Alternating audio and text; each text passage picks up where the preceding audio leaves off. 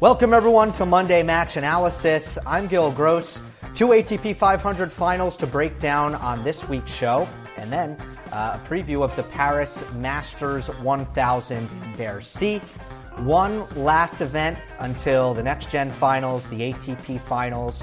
The race is somewhat interesting. Right now, Andrei Rublev in pole position to get that 8th and final spot, although technically it's Novak Djokovic, but he's going to get in. He's right now 10th in the race. He won a major, so he's going to get in. Right now, in pursuit is Hurkacz and Fritz. But I want to start with last week's finals. Excellent tournaments. I felt a lot of the best indoor hardcourt players in the world right now ended up playing at the end of last week's tournaments. And I do want to start with Vienna. Daniil Medvedev beating Denis Shapovalov in 3 sets. I don't normally do this, but I want to start with the loser. I think Denis Shapovalov left the biggest impression on me from last week. If there's one player who kind of made me raise my eyebrows and think long and hard about if I should be kind of making some reevaluations in my head, it was the tennis that Denis Shapovalov was playing, even in a losing effort in that final against Medvedev. To me, Shapo looks completely different. He's literally unrecognizable, and I mean that in the best possible way. There has clearly been an effort for him to cut down on the errors, and I think he's done 2 things to try to make that happen.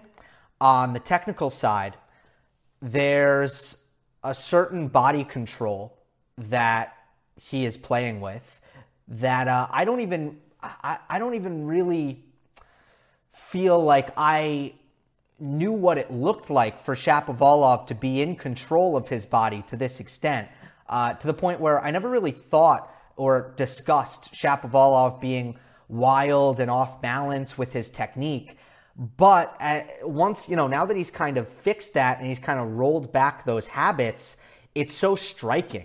Shapo just looks different out there with how balanced and in control he is.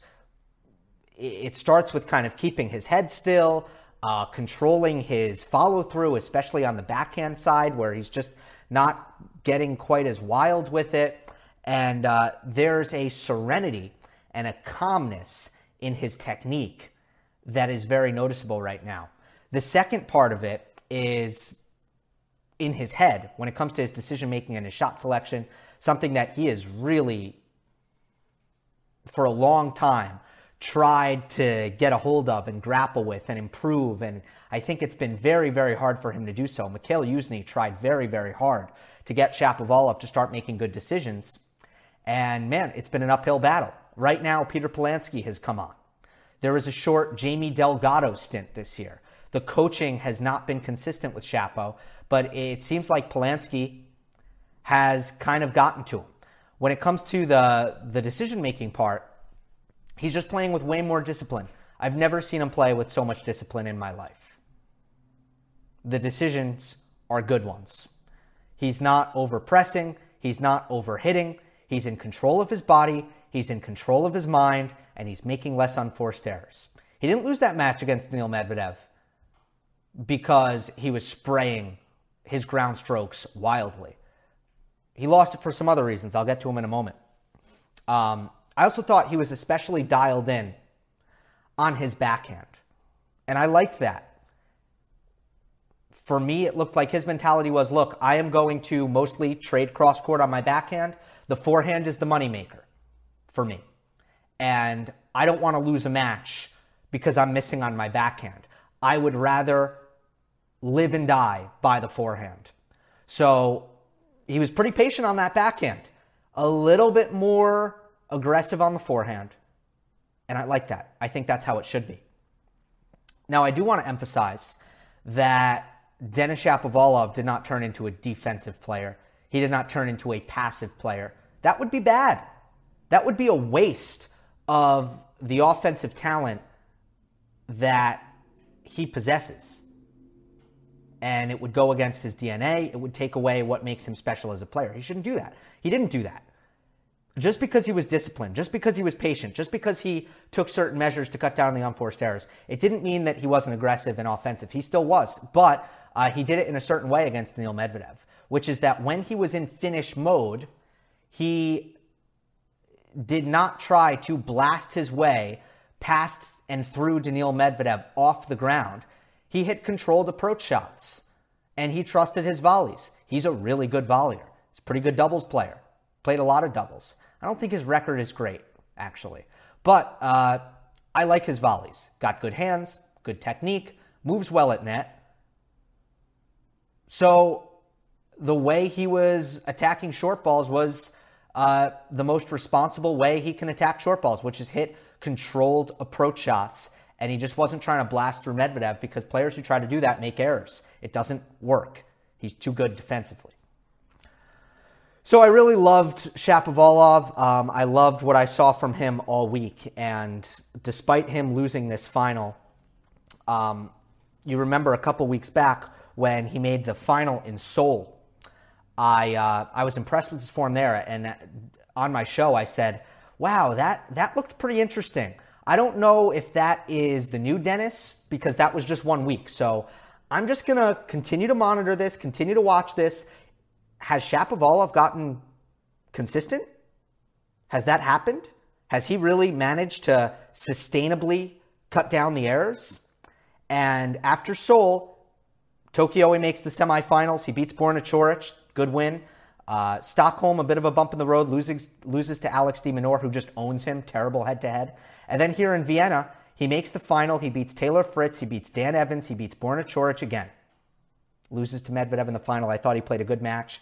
Brilliant first set, which he won 6-4. But Medvedev won the next two sets, 6-3, 6-2. Let's get into why Shapovalov wasn't able to go all the way and hold the trophy at the end. And I should add, it's frustrating. It's very frustrating for Shapovalov fans, because he's just lost a lot of finals and semifinals in his career.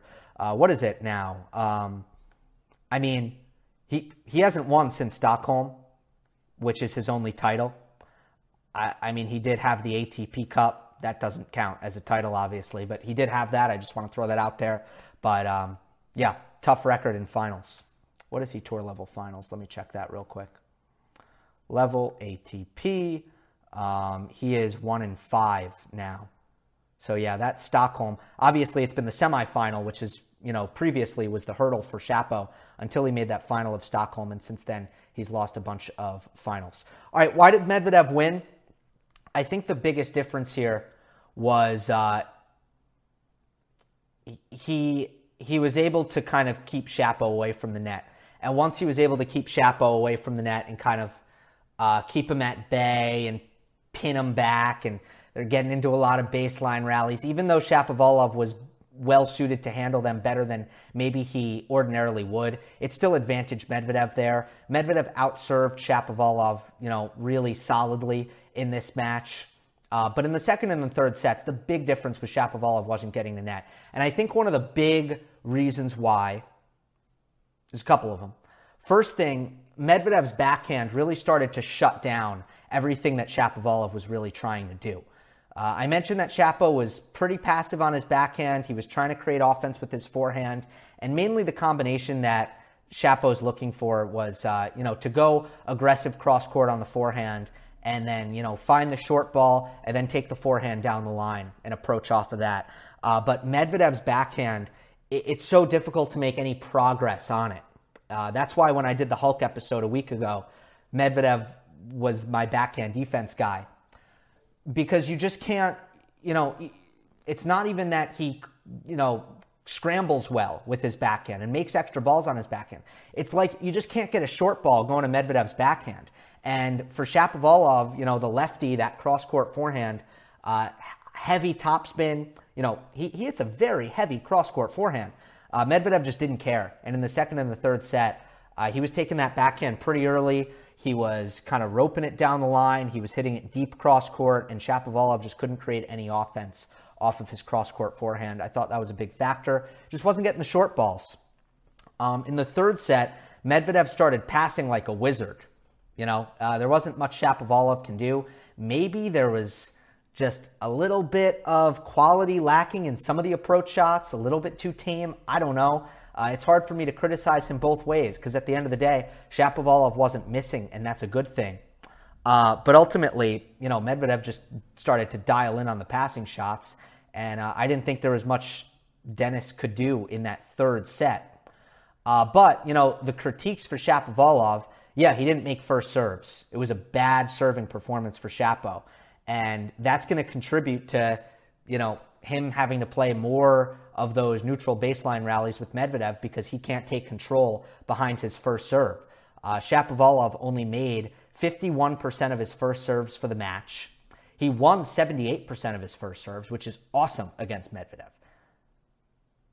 It tells you that when Shapo was getting something to attack, he was actually playing really well and doing a great job of capitalizing off of that. Just wasn't getting anything to attack because he wasn't making his first serves and his cross-court forehand wasn't getting him anywhere. And then, I don't think he was serve and volleying enough. That's another critique.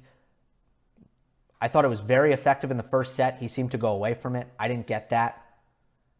And then lastly, he just couldn't execute on the drop shot. To Shapo's credit, he stopped hitting the drop shot when it wasn't working. But, it can be a nice play against Medvedev when you use it sparingly and you don't telegraph it. But Shapo's drop shots were just heavy-handed, too deep in the court, and he kept getting burnt on it. So no serve volley, no drop shot, bad serving, not really going to cut it. Medvedev, great defense, very solid from the back of the court. Medvedev served well, and he wins this. But let me give you the net stats here. Shapovalov was 16 of 19 in the first set at net. So, it was really a huge reason why he won the first set. And then in the second set, well, the percentage was good, but he didn't get up there much. He was 8 for 11 in the second set. And then in the third set, not only did he not get there much, but he didn't win when he got there, and he was 4 of 10. So 6 of 19, 8 of 11, 4 of 10. Constant decline in Shapovalov's success at net. So that match started to be played from the baseline. Shapo played 2 loose service games, with errors. And then Medvedev went God mode on a return game in the third to get that double break. And as I said, Medvedev was serving really well. So there you have it. Second title of the year for Daniil Medvedev. And he looks back. I said it in Astana. I'll say it again now. Medvedev looks like, 2021 Daniil Medvedev.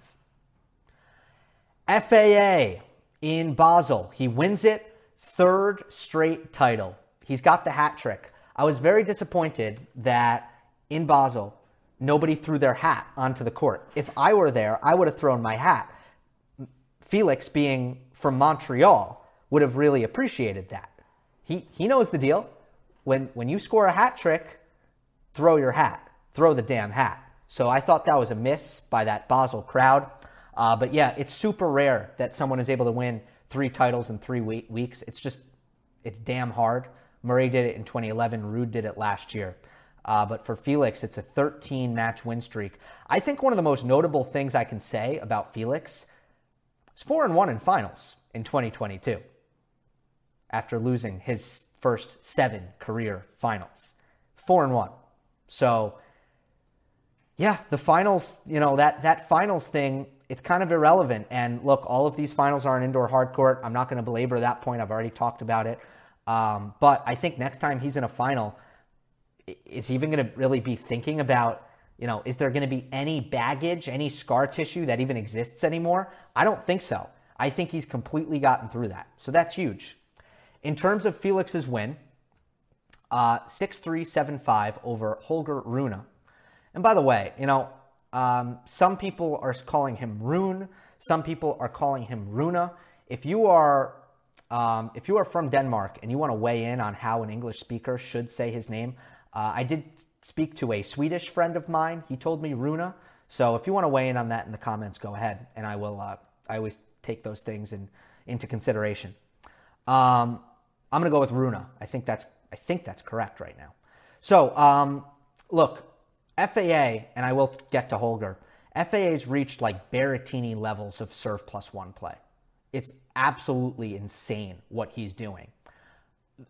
Rune actually did better than anyone else all week in Basel in winning first serve points against Felix. All right, I'm going to read you the percentages here. First serve points won all week for Felix. 89%, 92% against Kecmanovic, 88% versus Bublik, 82% versus Alcaraz. And then finally, Rune gets him under that 80% mark. And Felix wins 78% of his first serve points against Holger Rune. So nobody did better. Nobody did better than Holger Rune. But did he do well? Not really. No. FAA's serve plus one still was just kind of unplayable. And let me break down what this looked like statistically. And it comes down to precision. It comes down to just how well his spot, how good his spot serving is. He averaged 126 miles per hour on his first serve, but he's just pinpoint accurate. And then on that next forehand, he takes it early. He doesn't need time to generate power because of his compact stroke production. So he takes it super early. He hits it really hard, but same with his serve. He's just deadly accurate, and it's super hard to read where he's going with his forehand when he hits it from an open stance. He's got a Federer quality about him. It's a somewhat wristy forehand, but he kind of holds it till the last second, and I don't think anybody can read where it's going. So let me break this down. 61 total points in this match by Felix on serve.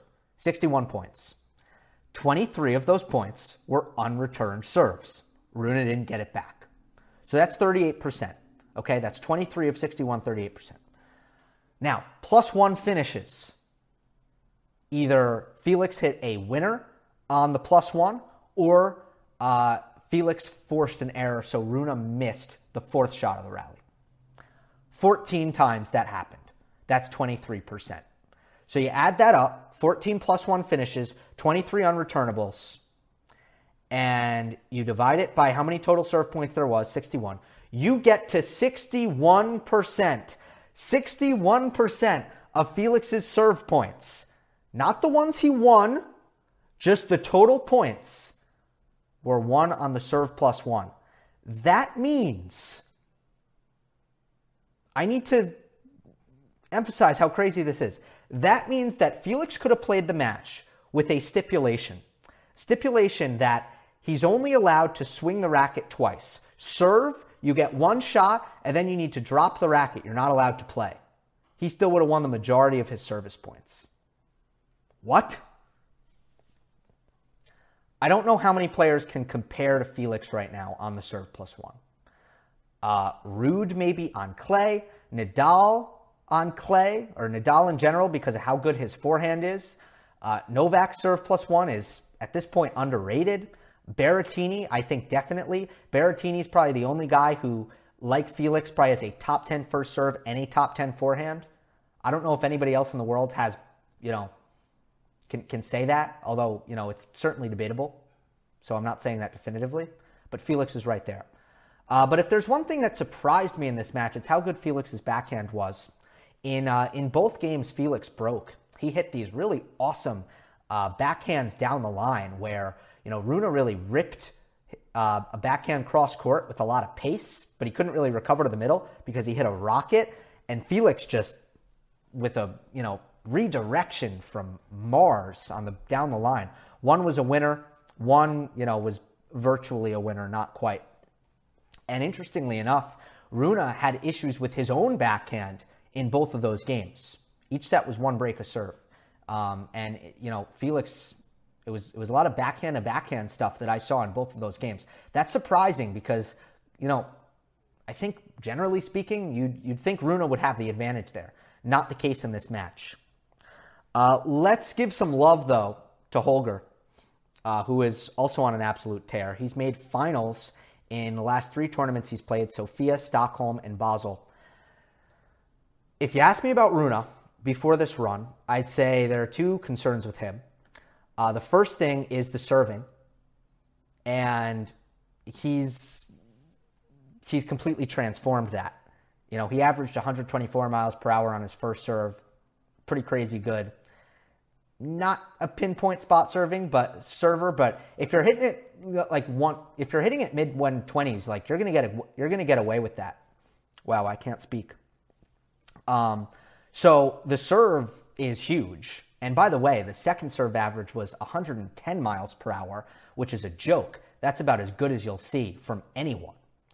So the serve looks really good. And then the second issue that I would have brought up if you asked me about Rune after the US Open, I would have said that cramping thing is not necessarily gone, because there were some incidents over the course of the clay court season. And if my memory serves, Winston-Salem was also a little bit shaky on the cramping front. I think there was an incident there as well. Now, I did speak to someone on Rune's team, and he told me that the cramping issue's been solved. It's all good now. And I know that Holger's been working with someone full time to try to remedy that issue. And I feel like what he did in Stockholm kind of puts that to rest. When he won in Munich, when he won his first career title, he blew the brakes off of everybody. Every single match was quick. Nobody could even blow a candle to him. Hold a candle to him. Let me get that right. Hold a candle. So it didn't really show anything about his endurance. But in Stockholm, he wins a 3-setter against Cam Norrie, who always makes you work hard, 2 hours, 6 minutes. And then he wins 2 hours, 50 minutes against Alex de Minaur. And then he recovers for the final and beats Tsitsipas in straight sets. All right, I'm sold. If your team is telling me cramps are a non-issue now, and you're doing that, all right, I'm sold. The cramps have been sorted. That's what it looks like, at least. It's still something to monitor. And, you know, we all know off the ground, he's kind of in that Sinner Alcaraz vein. He's got huge power off of both wings and just has, he's a great modern ball striker, awesome racket speed, super strong, good movement. So Rune also, heck of a run from him. But it didn't feel like he could do much against Felix in this match on return, especially because FAA has just been that good on the serve +1. Paris preview. Let's do it. Here's your thumbnail. I love this center court in Bercy, but I hate it on TV because the court looks like a square. And I'm sorry if I've ruined the viewing experience for you by pointing that out. But next time you watch Paris on TV, look how the court is distorted and looks like a square instead of a rectangle. All right, Carlos Alcaraz's quarter. No, let me give you some words first. Paris often feels like a Masters 1000 that can get a little bit wacky, wild, crazy results. We've seen, it's the only Masters 1000 that David Ferrer has won, for example. It is the only Masters that Jack Sock has won. Filip Krajinovic, right? Am I getting that? Let me just look at the recent champions here. I believe Filip Krajinovic was in a final, right? Let me check this out.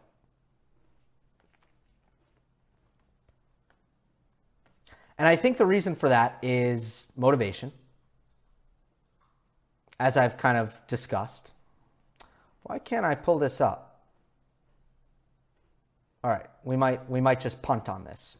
Anyway, motivation is all over the place because the season is almost over. And if you are not one of the few players who are vying for one of those final 8 spots in the year-end championships, then you are likely hurt, you are likely tired, and you have one more left, and your state of mind is questionable at this point. So I think that's why we've seen some weird stuff, which is why I think, younger players have often done well. I think some of the veterans are checked out. Some of the top players are often checked out. This actually feels a little bit different this year. It feels like Novak has something to prove. It feels like Alcaraz is young and has something to prove. It feels like Tsitsipas has something to prove. Medvedev has something to prove, hasn't had a great year. It just feels very different for a lot of these top players who,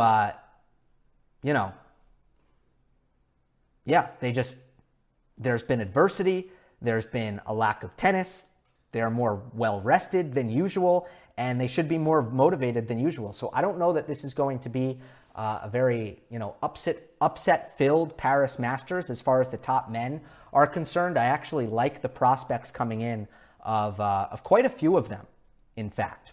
Another thing to keep your eye on when it comes to conditions, this is generally, or historically, it's played like kind of like a dead court.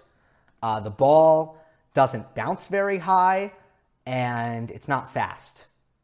So it's kind of been like a dead bounce, so to speak. All right, by the way, I pulled it up. So yeah, Krajinovic was in that final against Sock in a very wacko 2017 Paris Masters. Karen Khachanov in 2018. That was weird. He's been to one final since. That was weird. Recently hasn't been very weird, though. Medvedev, 2 straight finals. Djokovic, 2 titles in the last 3 years. 3 finals in the last 4 years. Novak's actually dominated this event recently. Let's see. 1, 2, 3, 4, 5, 6 Paris titles for Djokovic. All right, anyway, slow, low bouncing. That's traditionally how it plays. Seems like we might get a change this year, which puts me in a tough position trying to predict this tournament because the tournament director said it's going to play faster this year. And that was a tweet that I saw from our friend Ali, who you'll often see in the comment section. Been watching the show for a very long time. Appreciate him. Good Twitter account, too, that you should follow. I think, I don't know what it is exactly, but Ali 2022? I don't know. It might be playing faster this year. I don't know, something to keep in the back of the mind. So, but I don't really know because I haven't seen it. And a lot of the times one person says one thing about the court speed and not always gospel. I can say that. All right, without further ado, let's go to Carlos Alcaraz's quarter. He is the number 1 seed. You remember last year in Paris, he blew that 5 love lead, 5-love 40-15, something crazy against Hugo Gaston and went absolute meltdown mode and lost that match. So Alcaraz is the top seed. Andrei Rublev, Hubert Hurkacz, and Matteo Berrettini are the other top seeds the other seeds, I should say, in this quarter. Alcaraz is with Berrettini. Rublev and Hurkacz are in a section together. My dark horse here is Holger Rune. Got to give him that respect for the form that he's been in, and as an unseeded player in this section. Again, it's kind of a shoe-in, no-brainer that you make him the dark horse. He, in the first round, will play Stan Wawrinka, who's using his protected ranking here. And the winner will get Hurkacz versus Mannarino. My upset alert here is Matteo Berrettini. Berrettini, there have been a lot of reports coming out that Berrettini might withdraw, that he's not healthy. In fact, I do believe that some media outlets have reported that he did withdraw, but I still see him in the draw. So I don't know exactly what's going on with Berrettini, but I will say this. He is winless in his career in Paris. He is generally not very good on best of 3 on hard courts. It's just, he's like a 500 player for his career, best of 3 on hard courts. So I'm always a little bit dubious in these kinds of events, Masters 1000s included. And there are lots of reports that he's not healthy. So clear upset alert here is Matteo Berrettini, which would sort of open up Carlos Alcaraz's section of the draw. Berrettini is slated to play Arthur Fils, qualifier from France, who I've actually never seen play, which is very rare in a Masters 1000 draw that there's someone who I have not seen play. That's really rare. But yeah, Arthur Fils, haven't seen him. All right, early popcorn, Rune versus Wawrinka. Hey, Wawrinka in the first round, Wawrinka against a top player, you don't want that. I don't think Stan has the physicality to go deep in tournaments anymore for the most part. But you look at his October, Wawrinka has beaten Medvedev and he's beaten Ruud. He's got 2 top 5 wins in October.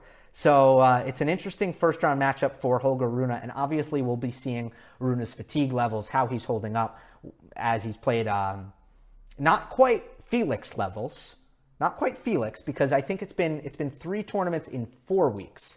I don't think it's been 3 in 3. But still, especially a player with a history of some physical issues, that's one to watch. My quarterfinal here is Hurkacz defeats Alcaraz.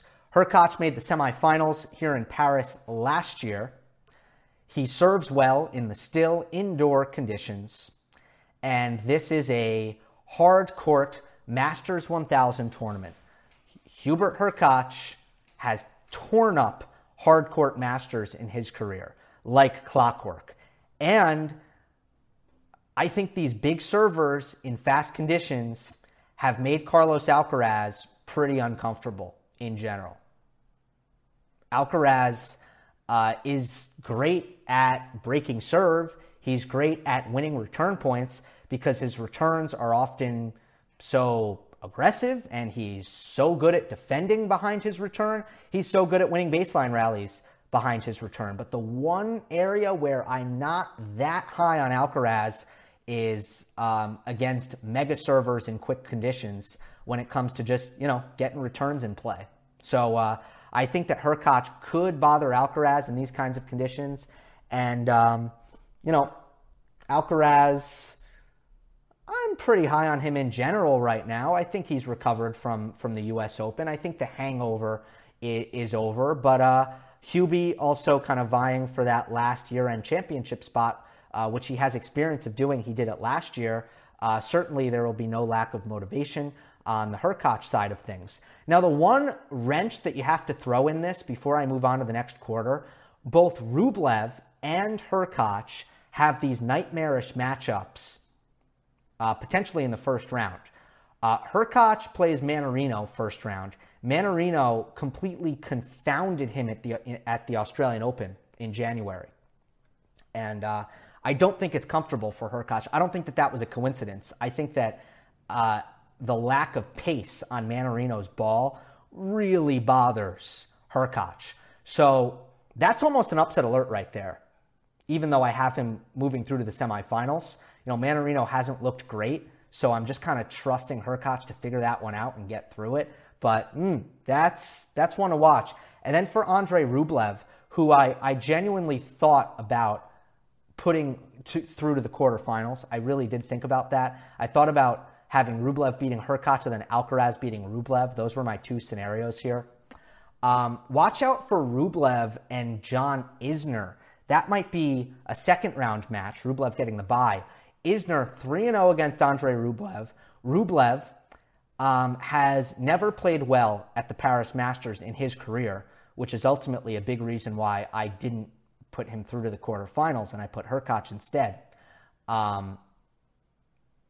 Now with Isner, you have question marks. Hasn't played since he had to withdraw with the, I believe it was a wrist injury at the U.S. Open. So who knows what John Isner we're getting, but Rublev-Isner, that's an interesting one. Not a very comfortable matchup for Andrei Rublev. Let's move on to Daniil Medvedev's quarter. The top seeds are Medvedev, FAA, Taylor Fritz, Francis Tiafoe. This is almost a Team World quarter. Medvedev ruins it with the Team Europe, but that's almost like a Laver Cup Team World quarter right here.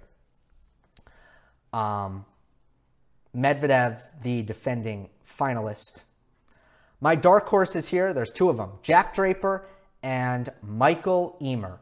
Draper has that profile of kind of that younger breakout player, very good on indoor hard court from what I've seen. That's the kind of player from a motivation standpoint I really like at the Paris Masters. And he impressed me last week against Carlos Alcaraz. Michael Ymer has been a really, really tough out ever since the U.S. Open. He is just defending his rear end off. Super hard to hit through him. For some reason, loving the indoor hard. Not really something that I would predict Then again, grew up in Sweden. I imagine he played quite a bit on the indoor hard courts, and that's probably why. So those are my dark horses. My upset alert is Frances Tiafoe. Tiafoe, for his career, 1-3 in Paris. He's had 2 tough matches in a row, a couple of losses, and he's a momentum player, and I just feel like he's lost some mojo.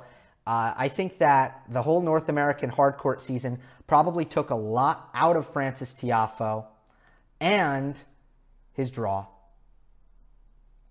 It is qualifier Lorenzo Sonego in the first round, who's really good on indoor hard, who has felt these conditions. He's won a pair of matches, and that's why Tiafoe is upset alert to play the winner of Draper versus Rinderknech. My popcorn match here is Andy Murray versus Gilles Simon.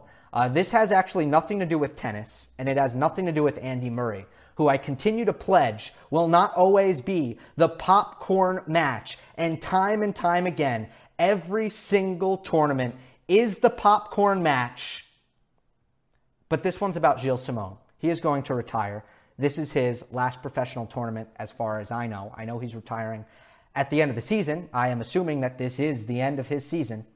And this would be obviously a great way to go out in his home country. I hope he gets plenty of fanfare. He had that great run at Roland Garros, which was special. It was fantastic. 20 years on tour for Gilles. Fantastic career. Fascinating player. I will miss him. Congratulations to Gilles Simon. With that, I reveal my quarterfinal in Daniil Medvedev's quarter. It is Medvedev defeats FAA. I think Daniil Medvedev is back. I continue to say that. He's proven that he can play a lot of tennis and withstand the physical and mental demands. Throughout the year, there have been some occasions where I have been at fault by, picking players coming off of a deep run at the previous tournament. One example of that was Indian Wells to Miami, Miami to Monte Carlo. I made a couple of mistakes on my predictions because I was too high on players who were good the previous week. Medvedev's that guy who's just shown that he can do it. He can go week to week to week and maintain his level. The physical and mental demands, he can do it. And I think in general, he came into this part of the season pretty well rested. For FAA, you could say, well, why do you have him going through to the quarters? I like his draw. The bye should help a lot. But at the end of the day, I actually think he's a tough matchup on Medvedev. The reason I have Medvedev coming through in this quarterfinal is because I think that he can withstand the rigors of this, physically better than Felix. And by the way, Medvedev hasn't played 3 weeks in a row like Felix has. So, look, there's certainly a concern that Felix has played too much tennis, but he's played plenty of quick matches, and he's just looked unstoppable. So I could not pick him to lose before this quarterfinal. Fritz is in his section, but there's not a lot of depth other than Fritz, I will say. Obviously, Ymer, my dark horse, that could be, he's going to have to play a ton of balls if they play. Ymer's going to make returns. He's going to run a lot, but there's nobody who I was ready to pick an upset over Felix, and that includes Taylor Fritz, who I like. Fritz is going to have to try to go deep here. If he wants to make the year-end championships, he'll also need Rublev to lose early. Same goes for Hurkacz, by the way. I don't really see it happening. So Medvedev over FAA. We move on to Casper Ruud's quarter. Top seeds are Casper Ruud, Novak Djokovic, Jannik Sinner, and Marin Cilic. My dark horse in this quarter, 2 of them, Lorenzo Musetti and Marc-Andrea Huesler. I was super impressed with Musetti on the indoor hard courts in Italy, Florence, and Naples. I thought he just looked outstanding with the intensity of his ground strokes, just how big he was hitting off of the ground, confident, good focus mentally. And for some reason, he's had a lot of a big scheduling emphasis on indoor hard courts. One thing that you should have noticed about Musetti is he didn't play the Golden Swing this year on the South American clay courts. He stayed inside. He played Rotterdam. He said, I want to work on my game on these quicker, hard court surfaces, and I think it's important that I get my reps in these conditions. So this is where it pays off. I think he's hungry, another young player, and indoor tennis has been his jam. Hamburg, by the way, plays very close to kind of indoorsy conditions too. He can play very precise, especially on his backhand, and he knows how to win a baseline rally right now. I'll tell you that. Marc-André Huesler, shout out to the Sofia champion who came through qualifying in this event and will play Jannik Sinner, who comes in with some health questions. I could have put Sinner on upset alert. There's only one reason I didn't put Sinner on upset alert against Huesler in the first round. And that is because Sinner never gets upset in 2022. He just doesn't. He loses to good players. He doesn't lose to players ranked lower than him. So I couldn't put him on upset alert. My upset alert is Casper Ruud. Look, I know the surface is quicker, but I don't know if it's higher bouncing, and low bouncing courts just kill Ruud. Like, we've seen it on the grass. We've seen how much that has hurt his game, and it kills his forehand. It hurts his backhand too. If this is going to play like Paris usually plays, Ruud isn't going to have a lot of fun. Plus, since the U.S. Open, in regular tournaments, Casper Ruud is 1-3.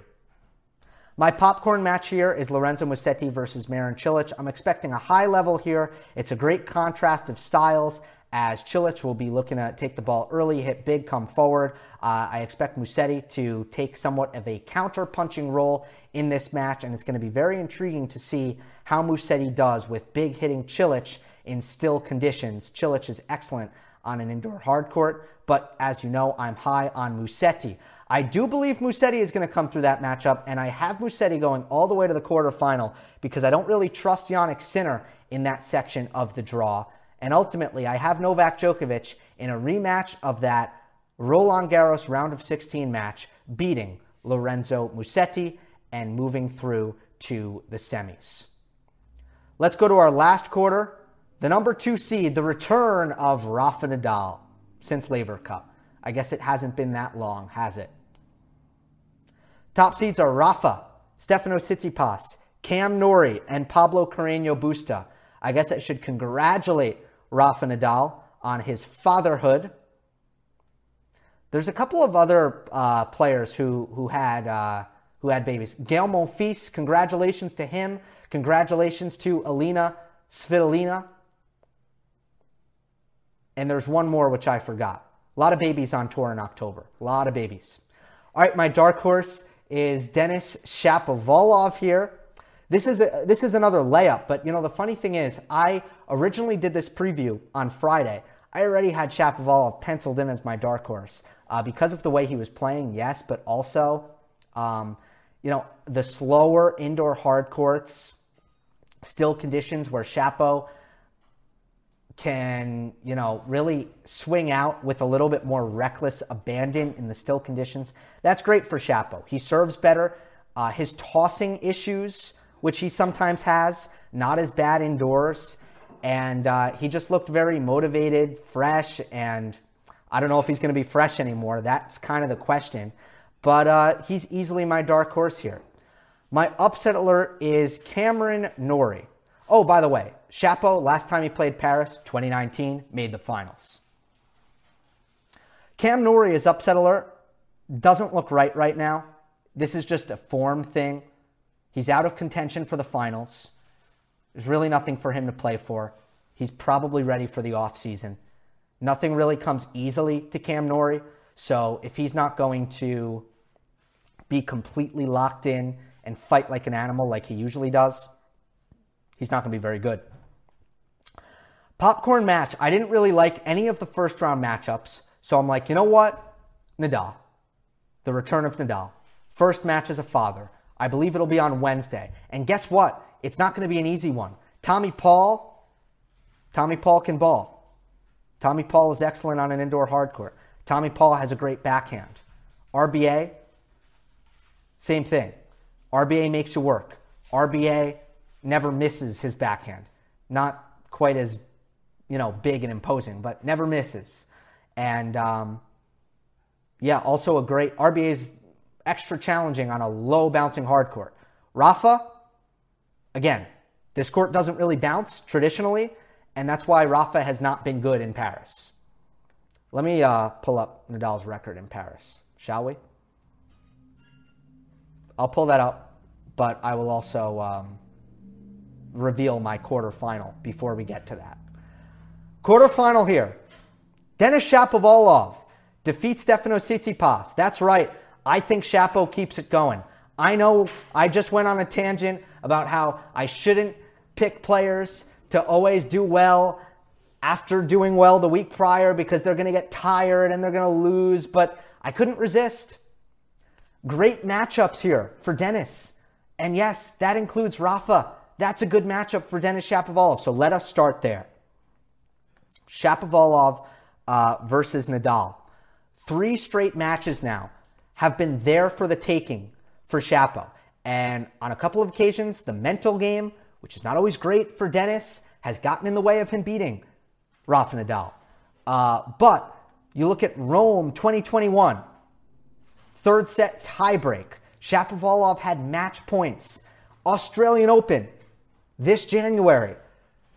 Shapo should have won that match. Shapo was, won the third set, won the fourth set. Nadal was looking awful in the fifth, and Shapovalov blew it. I don't know how else to put it. Nadal also fights like the greatest warrior that we have ever seen, so I don't want to give him no credit. And then Rome. Shapo finally gets it done. This year's Rome. He beats him. I know Nadal was injured. Nadal looked terrible physically in that third set, which he lost 6-2. But this is a really good matchup for Denis because unlike the matchup against Medvedev where he attacks with his cross-court forehand into Medvedev's backhand and he can never get a short ball, he can never get anything to attack. That's actually not the case. When you go hard and heavy and you hit with a lot of quality into Nadal's forehand wing, Rafa can actually sometimes drop the ball short and Denis can attack. Plus, Rafa doesn't have, when he usually goes to the righty backhand and kind of attacks the ad court to find his short ball, he's going into the Shapovalov forehand. So it's a good matchup for Shapo.